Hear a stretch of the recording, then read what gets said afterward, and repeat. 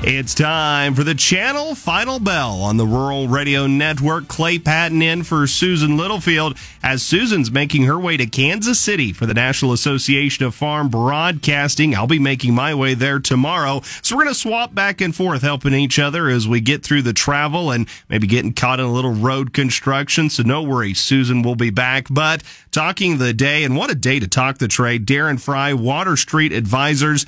Darrin, thanks so much for being able to talk the trade, and what a good day to talk as grains are in the green, livestock are in the green, so a good feeling to start off here on the week. I start in the grain complex, though. We see that kind of center forward moving, being led by the soybeans. With it, did you see anything big, or was this simply short covering from that drastic sell-off last week?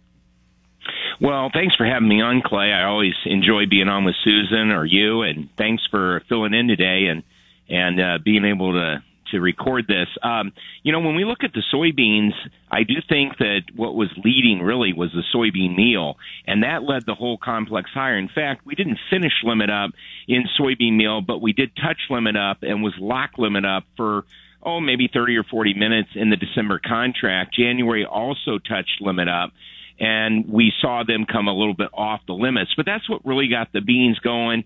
The beans then had a very good, move higher. We saw bean oil reverse from 120 lower on the day to finish 40 higher. And so really it was meal, beans, and then oil. And I think oil was helped out a little by crude oil moving higher as well, because we saw it down early in the session, and it finished today. It's still trading, but it's up about $1.25 now a barrel. So I think it was more weather concern today than anything. A lot of people starting to now hear some rumblings down in Brazil, how some people are a little bit concerned, replants are a little bit higher. And so from what I can understand, that's probably what got things going on the bean side. What do we need to understand about that South American planting and replant picture? Because as they're getting this round of beans in, is it critical the timing so that makes sure they're lining up that Safrina corn crop better when it comes to the first part of 2024? Well, the Safrina corn crop is a total, another issue, and there is even some stuff out on Twitter today about that, about some of this delayed planting and replants is going to send those acres into decline, because you're just going to be taking more risk planting on a later window when the monsoonal flow starts to taper off there as we get into middle of April, late April, into May. And so I think the big concern right now is a lot of these early soybeans that were planted are having to be replanted. They didn't get the stands, or the stress has been so much with the heat that it has killed off some of those early stands. And so instead of being 85-90% planted in Mato Grosso, if you have to replant 20-25%, and that's the numbers that I'm hearing from my contacts, then all of a sudden you're not 90% planted any longer. You're more like 65% planted, which then causes a problem for the Safrina corn. So we got two issues going on, and one is on the bean side first, and then the secondary one is what's that going to do to corn planting. So I think it's really a challenge down there that they've never faced, because we really haven't seen this type of heat with this type of dryness in the north at this time of year. So this is kind of a first for them. And so this all goes into the supply side of the market. We're seeing, again, plenty of South American weather concerns and that sort of thing build up and really take center stage here. But how much room does this market have to move higher before demand destruction and overall lack of demand that we continue to see printed by USDA and these WISE reports and such? When does that come back into play? Where's the upper end of that market in that range? Well, that's an interesting question, because that's a moving target, as you know, because demand has been poor, and yes, we have lost out on exports to China. China has been taking their soybeans from Brazil, and even Chinese demand is somewhat questionable because of crush margins. So, the real issue now is do we end up getting more demand because the problems that people fear down there? So, yes, it's a supply-led bull market right now, if you can call it a bull market. I mean, we're starting to move higher, and that is because of supply, not because of huge demand. But at some point, a supply market becomes a demand rationing situation if you cut enough supply. I think that is a few weeks or even a month and a half away from knowing what that is. But right now we're just concerned about supply shrinking, and will it shrink enough that then we have to ration demand? That is the $1,000,000 question, Clay. Then we have the wheat complex. Not a lot's happening right now. We have the U.S. winter wheat crop. It looks like it's in the ground. Of course, we have a long time before that's going to be in the bin. I know coming into this week, though, CFTC data showing that really the funds like to be short that Kansas City wheat market. Any hope that maybe we're going to see them want to kind of pick back up and let that market come back a little bit if they short cover it? Well, I think we need to get over certain levels, and those certain levels, Chicago wheat over 615 would have the funds a little nervous. Obviously, we're at 579, so that's a long way away yet. Kansas City, I'm looking at 662 in the December. A close over that should make the funds be concerned. Let's see if that happens first. But there's carry in this market. The funds like to be short these markets because they can roll for the carry. Same thing with corn. But corn had a tremendous day today, Clay. It was up 12, 13 cents. And we could see corn, the concerns over South America, Safrina, reduction in acres. Reduction in acres down there could mean better exports for us. Maybe corn's too cheap at $4.60. Maybe corn leads us out of here and not wheat. I mean, who knows? But certainly corn had a nice day and a nice reversal off of Friday's lows. We're talking with Darrin Frye, Water Street Advisors here on the channel. Final bell. What a positive day in the trade, as we were just discussing. Really positive to see this grain complex coming back around. Give you a little taste of what you're going to get here in segment 2 coming up on the channel Final Bell. That's where we're going to be talking that bigger macro market picture as well. We've got some inflationary data on those week. Congress could be having another budget showdown. Does that have any implications to the commodity complex? And it's all right here on the Rural Radio Network on the channel Final Bell. Stay tuned. Fontenelle Hybrids is combining with Channel and the other 9 regional brands to become the new enhanced Channel Seed brand. So what does that mean for you? Well, for starters, a best of both worlds product portfolio as both brands come together in 2025. Also, greater local agronomic support and more innovation and digital tools. Contact your local Fontenelle and Channel Seed professionals today for the best discounts. Read and follow pesticide label directions, grain marketing, and other stewardship practices.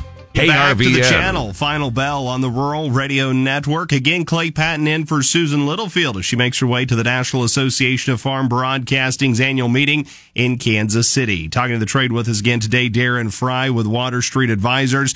Darrin, a really well-rounded conversation in the first segment where we kind of explored what all happened in the grain complex here today and a lot of big things happening there. Now I want to take a step back, take that more 30,000-foot view of the market and this macro space, and that's where we see the U.S. on the lines of getting downgraded by the final credit agency. Moody's coming out with that last Friday. We've got a potential government showdown and trying to extend the budget, kick that can down the road once again. Does any of this broad implication have impact to the commodities, to ag, or is it one, we've seen it before, we've heard it before, so until something happens, we're just not ready to act on it? I guess I would say yes to that. It's a big deal. Our debt's a big deal. This downgrade's a big deal. But I don't think it really matters yet. A lot of people, like the sun still came up. We're breathing air. We're paying bills. We're collecting money. Things are still happening. Hey, let's not get too ramped up about this. But I think at some point it is a big deal. We can't keep going down this path as a country, being irresponsible with our budget, with our spending, collecting more debt. It's going to be harder to sell our bonds, obviously. And I was kind of looking last night as the market's open, hey, what's bonds doing? What's the dollar going to do?